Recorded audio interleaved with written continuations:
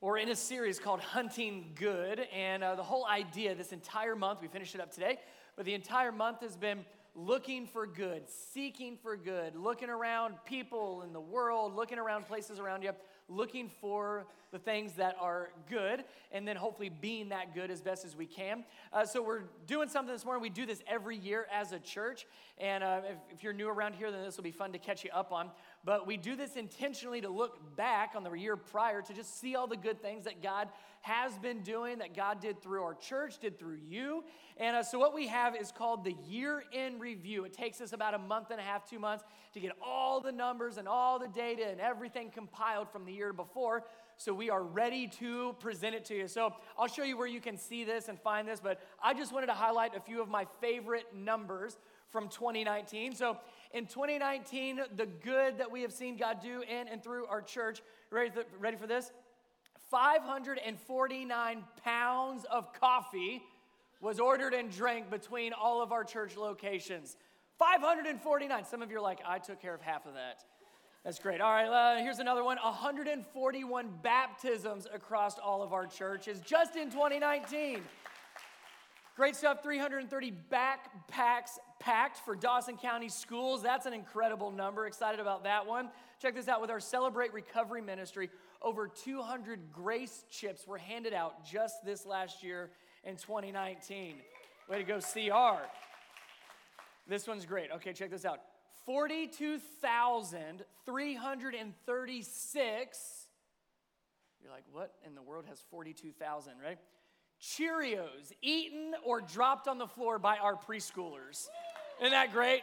That's fantastic. So many great things. That's just a few of my favorites. But really, take some time, if you would. Go to our website. Let me show you how to get there, morelifechange.com. If you want to see the year in review document, just go to morelifechange.com/give, and you'll see it right there, 2019 year in review. A lot of great things to celebrate, a lot of great good that God has been doing in and through us as a church, which obviously is you. The other thing I would want you to know, so that's 2019. Moving forward in 2020, we always post our year budget for you to take a look at. One of our values here is authenticity and transparency, so we always want you to see, well, here's where we're going. Here's where we believe God is leading, and here's what that looks like. So again, if you go to that website, you'll see year in review for 2019, and you'll see our 2020 budget. You can look through everything. If you've got any questions, all you got to do is ask me, and we'd love to circle up and help you see, well, here's why we're doing that, and here's where this is going. And all of this happens because of your willingness to give.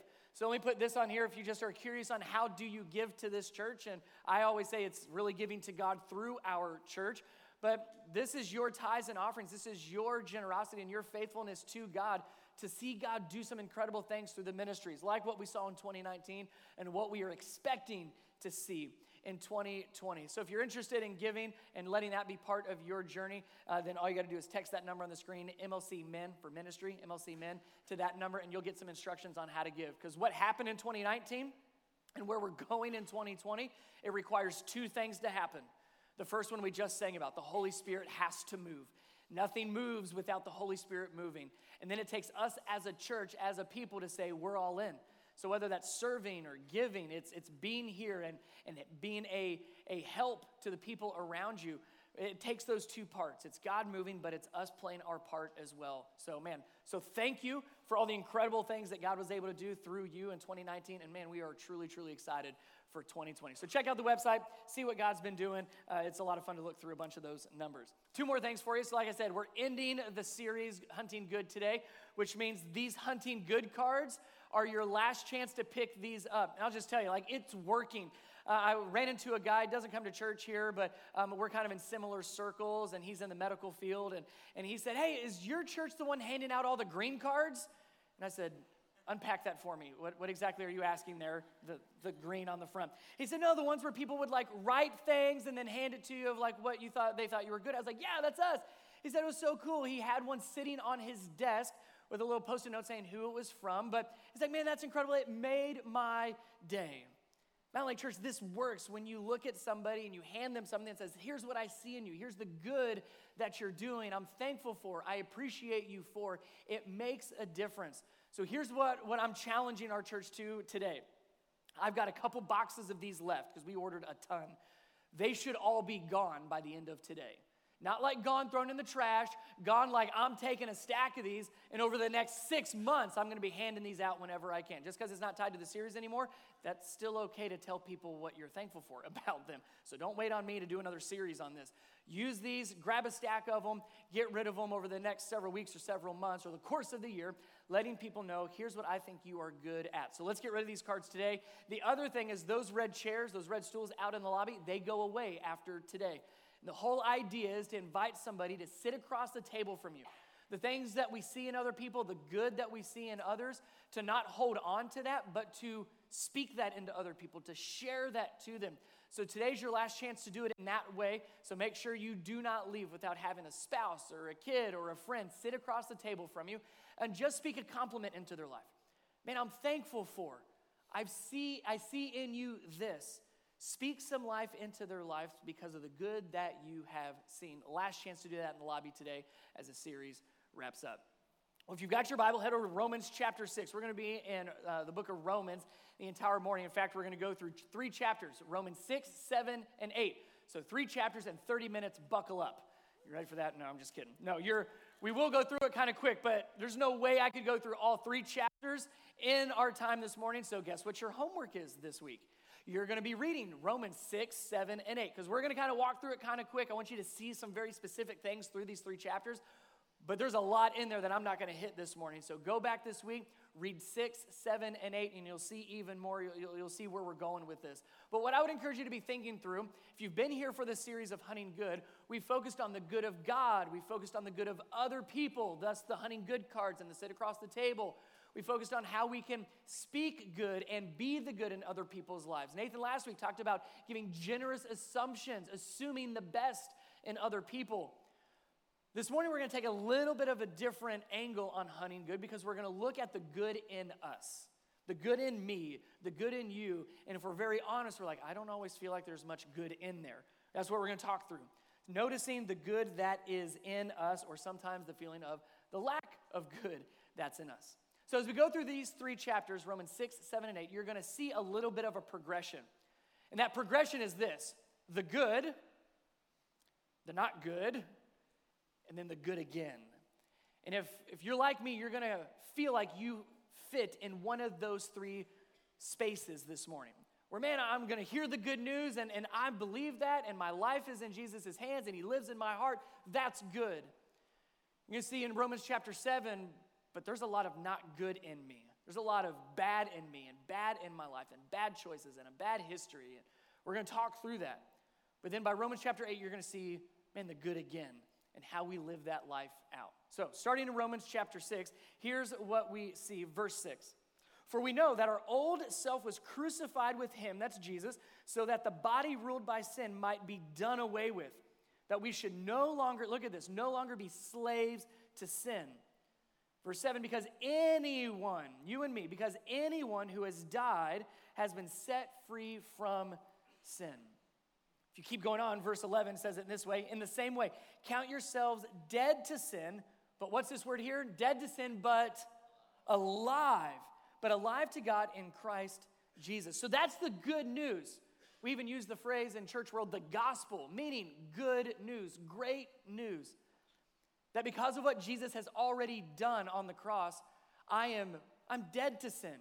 Sin no longer reigns in me. It no longer holds onto me. Or Paul's words here, I'm no longer a slave to sin, but instead, what's the word one more time? But we are alive in Christ Jesus. Man, that is the good news.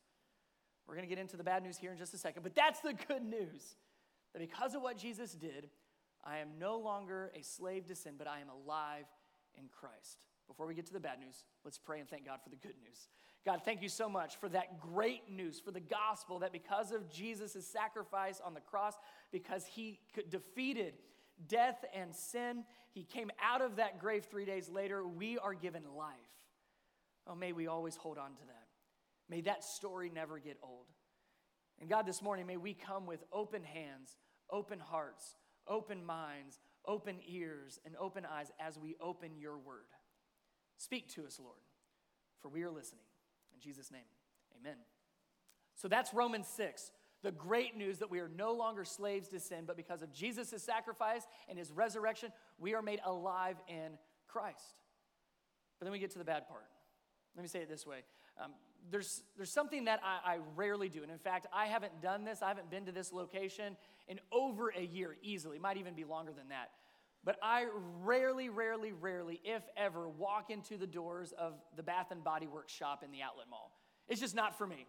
I should not go in there. And the last time that I went there, I'm pretty sure it was just to get Becky one of the little plug-ins or candles or something like that. But you know how it is. You walk in there and you're just like punched in the face with the soap smells and candles and all the other scents and everything. So truly, it had been over a year. It's been over a year since I've last been in Bath and Body Works over at the outlets. But something interesting happened. I went that one time and I said, I'll never do this again. I'm doing this just one time. It's only going to happen once. Becky asked me to, so I went and did it. And the next day, I got an email from Bath and Body Works. And it said, we are so thankful for your purchase. In fact, we are so grateful that you bought from us. We would like to give you a coupon to come back and buy something else. And I'm like, no, delete. I don't need to go back. Well, something interesting happened a week after I first walked into Bath and Body Works. I got another email. This time with a, we've missed you. Are you running out of your candles? And I said, no, delete. And then I started to notice a pattern that every single week, sometimes multiple times a week, I will get an email from Bath and Body Works begging me to come back. And they do so by giving me coupons and discounts and letting me know of all the wonderful special events they're having at their store. So I tried to do the unsubscribe button. And it's like they're sitting over in the back saying, no, he doesn't really mean that. He doesn't want, I know he says he wants to be unsubscribed, but he doesn't want to. He needs this. So I continue to this day get emails from Bath and Body Works. Now it causes me to go back in my mind to that one moment several years ago, it had to have been, when they asked, well, may I have your email address? And I so ignorantly said yes. I said, yes, you may have my email, because maybe my wife would like to get something. Then I'm like, I can opt out at any point, which a year plus later has turned out to be false. But that happens in our lives, doesn't it? Where we do something one time, we give in one time, we go someplace one time, we allow our mind to go there one time, and all of a sudden it keeps coming back and it doesn't quit. And you try to opt out and you try to say, no, I'm good, and I don't want to give back in, yet it's still in front of us day in and day out. It's what happens with our struggles and our sins. And that's something I struggled with a long time ago, but yet still today, you still struggle with it. See, Romans 6 tells us that if we are a believer, if you are a Christian, if you have given your life to Jesus, you are no longer a slave to sin, but you are, one more time, you are alive in Christ. But as you start reading, and that's what we're going to look at in chapter 7, we see, well, I'm still struggling. Sin is still in my life. Sin is still a major part of my life. What happened to that? I'm free from sin. I'm not a slave to sin anymore, but I have freedom and life in Jesus. Why am I still struggling? Why am I still tempted? Why do I still have these things in my life that I keep giving into? Why isn't that gone yet? See, so often as Christians, let me talk to you if you're a believer in Christ, we feel like there's something like, well, did the whole salvation thing not work? Because I gave my life to Christ, yet I'm still struggling with the sin and the issues in my life. Know that you're in good company. I'm right there with you, and so is Paul. Look what happens in chapter 7. So remember, chapter 6, the good. We are saved because of Jesus' sacrifice. Chapter 7, here's the not so good. Chapter 7, verse 15, look at what Paul writes. I do not understand what I do. Can we just stop there for a moment? Paul, the writer of a good portion of the New Testament, who had a radical transformation when he met Jesus on the road to Damascus, is saying, I have no idea what I'm doing. I do not understand what is happening in my life. Jesus has my heart, yet still I don't understand what is going on. I don't understand what I'm doing. I don't understand what I'm thinking. I don't understand why I say the things that I say. I don't understand why I act out in the way that I act. I don't understand why I'm still struggling. Now let me just give you a fair warning here. What he's about to say is going to feel a little jumbled. It's almost like you can just tell, you can feel the tension and the frustration just in reading Paul's words. Listen to this. so verse 15, I do not understand what I do. And it's going to get a little confusing, but I promise we'll wrap it up really well. I don't understand what I do. For what I want to do, I do not do, but what I hate to do. You understand that so far? I don't understand what's going on. I don't understand what I do. The things I want to do, I don't do. The things I don't want to do, I end up doing. It says in verse 16, and if I do what I do not want to do, I agree that the law is good. In other words, well, that there's some good in there, but guess what? It's not of me, that's Jesus. Verse 17, as it is no longer I myself who do it, but it's the sin living in me, the bad in me. Verse 18, I know that the good itself does not dwell in me, that is, in my sinful nature. For I have the desire to do what is good, but I cannot carry it out. For I do not do the good I want to do, but the evil I do not want to do, this I keep doing. Confusing, isn't it? Sounds like he's just rambling a little bit. He says, I have no idea what I'm doing and why I'm thinking this way, why I'm acting this way, why I'm struggling this way. The things I want to do, I don't do. The things I don't want to do, I end up doing. The desire is good. I have the desire to do good, but I don't do it. I end up doing the evil instead. If there's any good in me, he says, well, it's not from me. That's Jesus. And any of the bad in me, well, yeah, that's all me. The good I want to do, I don't do. The bad I wish I didn't do, that's what I'm doing. Now, all of that kind of jumbled together. He does start to sum it up. Verse 21, he writes this. So I find this law at work. Although I want to do good, evil is right there with me. Or the New Living Translation says it like this. I love this version. I have discovered, Paul said, I've discovered this principle of life, that when I want to do what is right, I inevitably do what is wrong. Good news, chapter 6. We are no longer a slave to sin, but we are alive in Christ. Bad news, chapter 7. I don't have a clue what I'm doing. Why is it that I have given my life to Christ and I'm supposedly set free from sin, but I'm still doing the things I don't want to do? The things I want to do, I don't do. The things I don't want to do, I do. What's wrong with me? Everything I want to do that's right, I inevitably do what is wrong. Constant tension, isn't it? I know what's right, but I do what's wrong. This last Monday, went and checked out a new restaurant in town, Ray's Grill. Super good, huge fan. You ought to go check it out. And I'm saying that at each service, so thank you, Ray's. You're welcome for sending all of my church to lunch today. It's great. It's a great spot. So I walked in on Monday, never been there before. Huge fan of the barrel candies, by the way. Don't know what's up with that, but that's awesome. Go, you'll know what I'm talking about. So I walk in, and there's this massive menu, huge menu up on the wall. And I start looking through all the different food items. And Becky and I, we do our best, and we try to eat healthy. We try to live healthy and exercise and try to do that, especially during the week. And then weekends, it's kind of like, pizza every night, kids, whatever. But during the week, we try really hard to do what's right with healthy eating. So I'm looking at the different menu options and a lot of really good salad options, good wrap sandwich options. I mean, they look really good. It doesn't feel like, you're really missing out eating healthy. It was really good options. But my eyes moved over to the left side of the menu where it said the burgers. And I'm just reading the descriptions of each of these. And I get to one, and I'm like, that's it. The Giddy Up Burger. So instead of the salads and the soups and the sandwiches, I'm like, Giddy Up Burger, yes, please, which is a half pound of just beef with cheddar cheese, bacon and bacon bits, barbecue sauce, and fried jalapenos on top. That'll make you sing in the morning. Man, it was good. Then you get a whole basket of fries, and they're the good fries.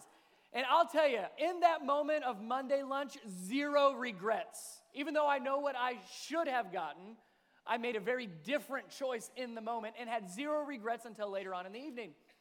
No regrets at all until later, and you know how that goes. You're like, why did I choose that? Why did I decide that? I had to explain to my wife why my stomach hurt. She's like, well, what did you order? I said, the Giddy Up Burger. She's like, well, duh, you're an idiot. And I was like, I can't argue with that. But that's what we do, right? I mean, it seems like it's an insignificant choice, but we do that all the time. I know what I should do, but I'm going to choose this. I know what I need to do, but I'm going to do this.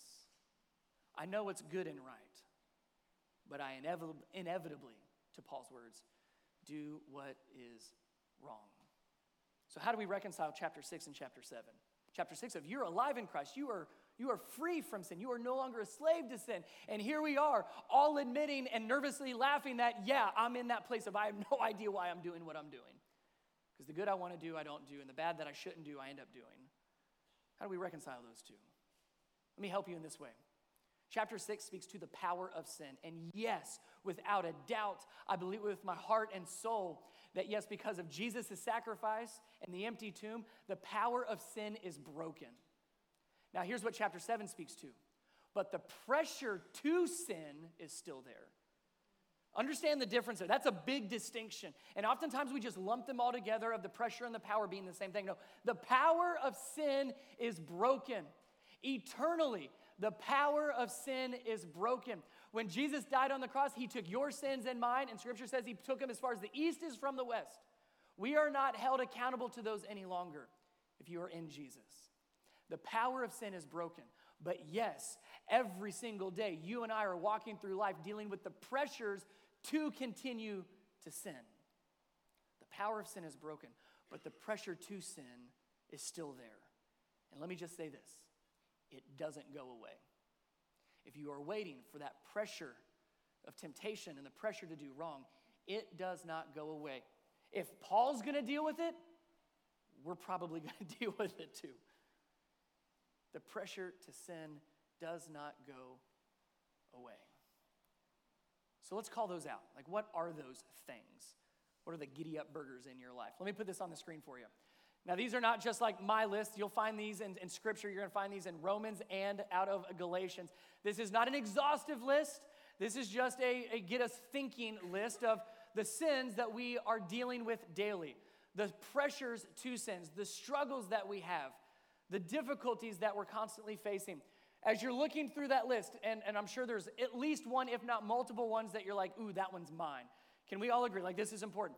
Can you raise your hand with me and say, yep, I see at least one up there that I struggle with, that's in my life, that I feel like I'm going to wait till every hand is up. Deception is on there. Liars. So we all have one, right? Agreed. Nod your head, you agree with me. Okay, so here's what we're going to do. This is going to push you outside of your comfort zone a little bit. Take your finger and hold it up like this. We're not going to sing This Little Light of Mine. Don't worry. On the count of 3, we are all going to point to the one that is our biggest one. Ready for this? 1, 2, 3. Hold it up there so I can see which one you're pointing at. Some of you are like, mine's like this. Ah! I need more fingers. Now, I'm not saying you can put your fingers down. I'm not saying that to make light of it, but I am trying to normalize it a little bit.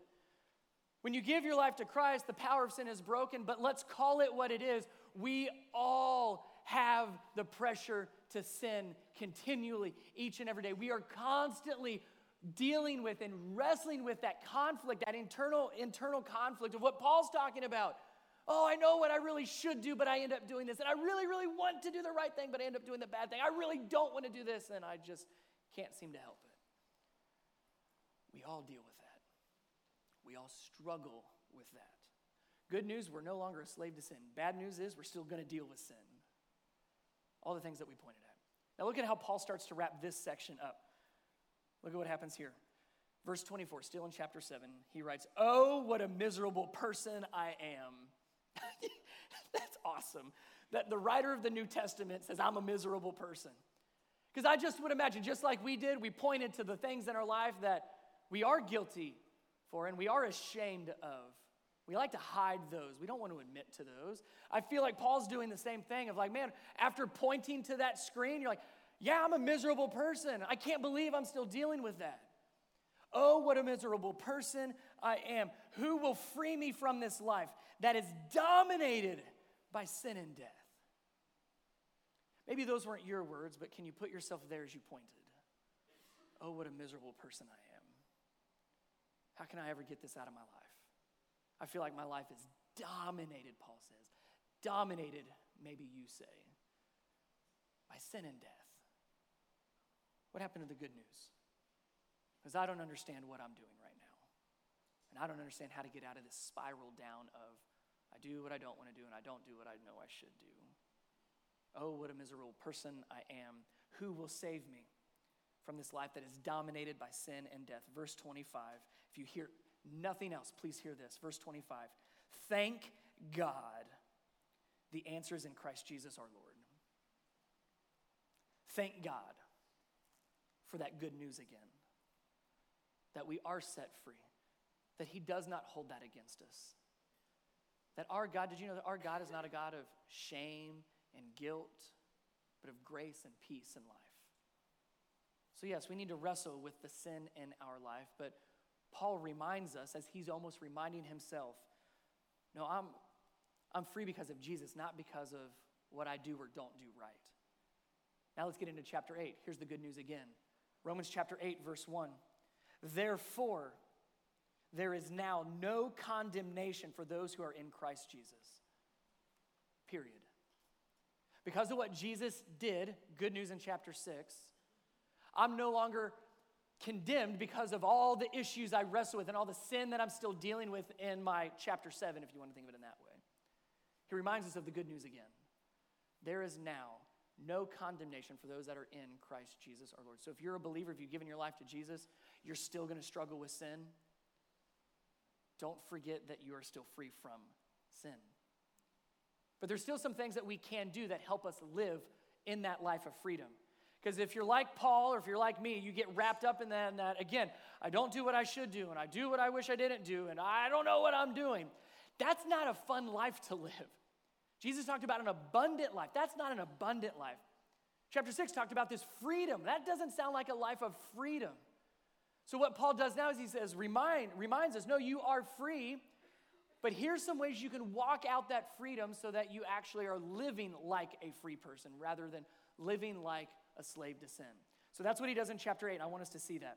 Look at this. Verse 5 and 6 is going to help us understand what we can do. Not what we can do to be free and saved, but what we can do to live that life out.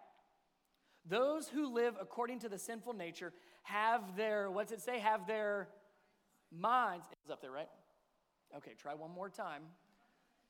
Those that live according to the sinful nature have their minds, there it is, set on what that nature desires.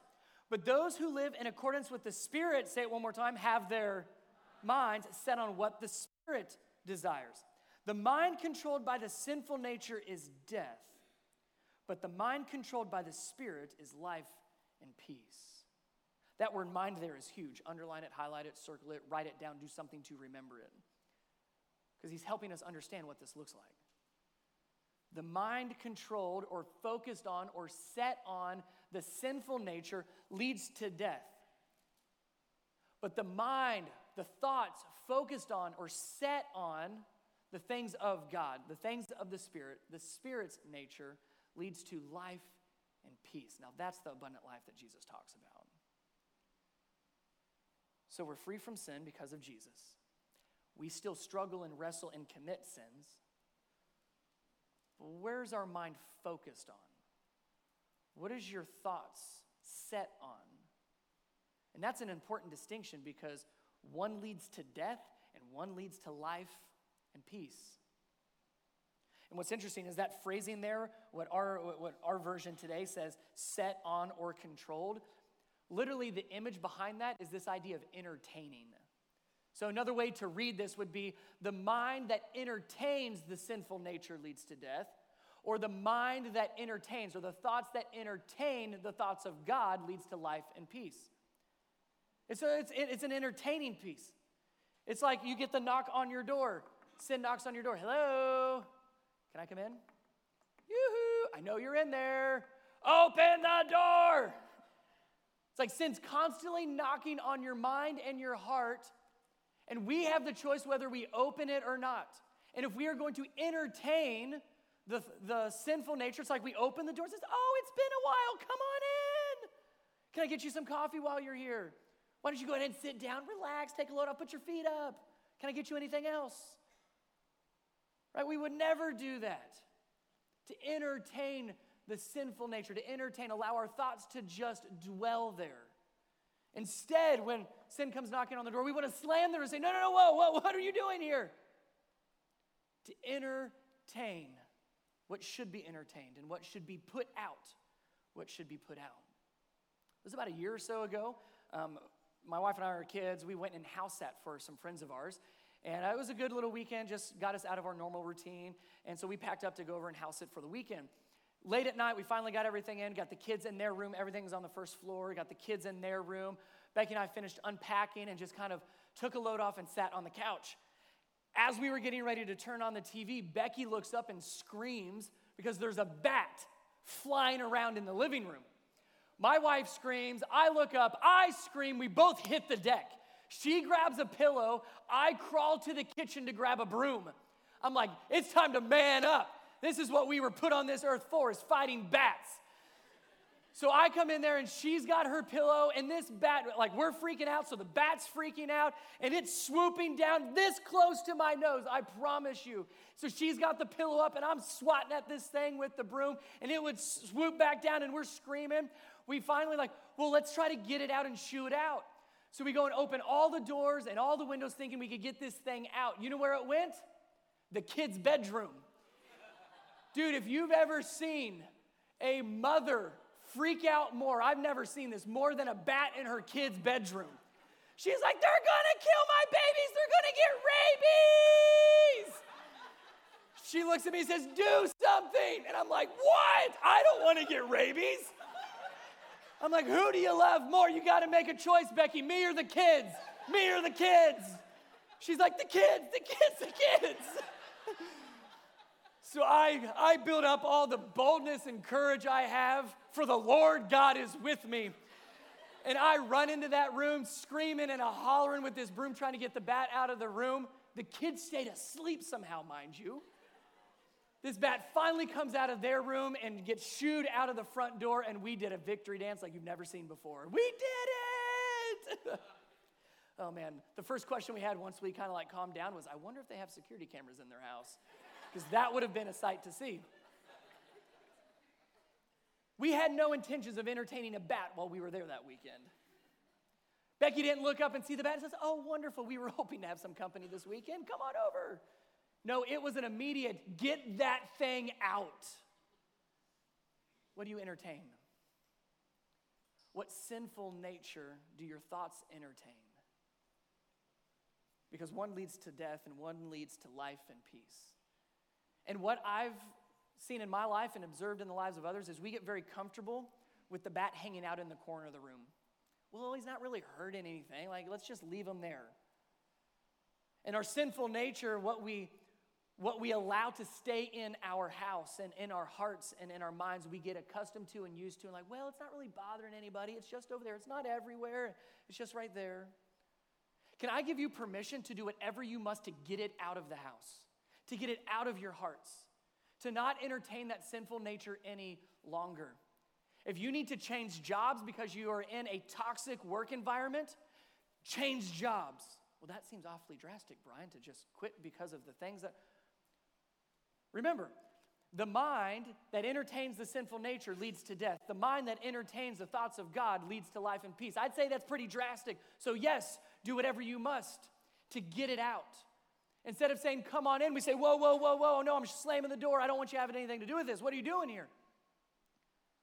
If you've got relationships that are entertaining sin, you need to have some hard conversations what the future of that relationship looks like. If where you live, your neighborhood, your friends, if those are relationships or environments where you are entertaining sin, you need to make drastic changes so that your mind is set on the thoughts and things of God. So we have to run from the sinful thoughts. Not entertain, run from the sinful thoughts, but we have to replace with godly thoughts. It does no good to say, well, just do better. Just stop doing the bad you're doing. No, honestly, that's not even the goal. Notice, Paul's not even talking about what you do. He's focusing on your minds. What are you thinking about? What are you dwelling on? What are you focused on? That's going to make a difference in this life of living in freedom and in life and peace. He says, no, it's what are your minds set on? Sinful nature or the Spirit? So what do we replace it with? Just like we did earlier with the sin list, let me put another list up on the screen for you. You're going to need your phones for this one. You're not going to be able to write them down very fast. So take a picture of this. This is out of Philippians chapter 4. And we're told vividly And specifically, think about these things. True, whatever is true, honorable, right, pure, lovely, admirable, excellent. In other words, anything worthy of praise. That's what we think about.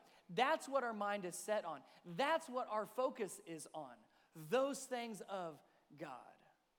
So we run from the sinful nature, we run from the sinful thoughts, and we replace it with these. Now here's what I've seen. Every single one of these up here, they lead to something.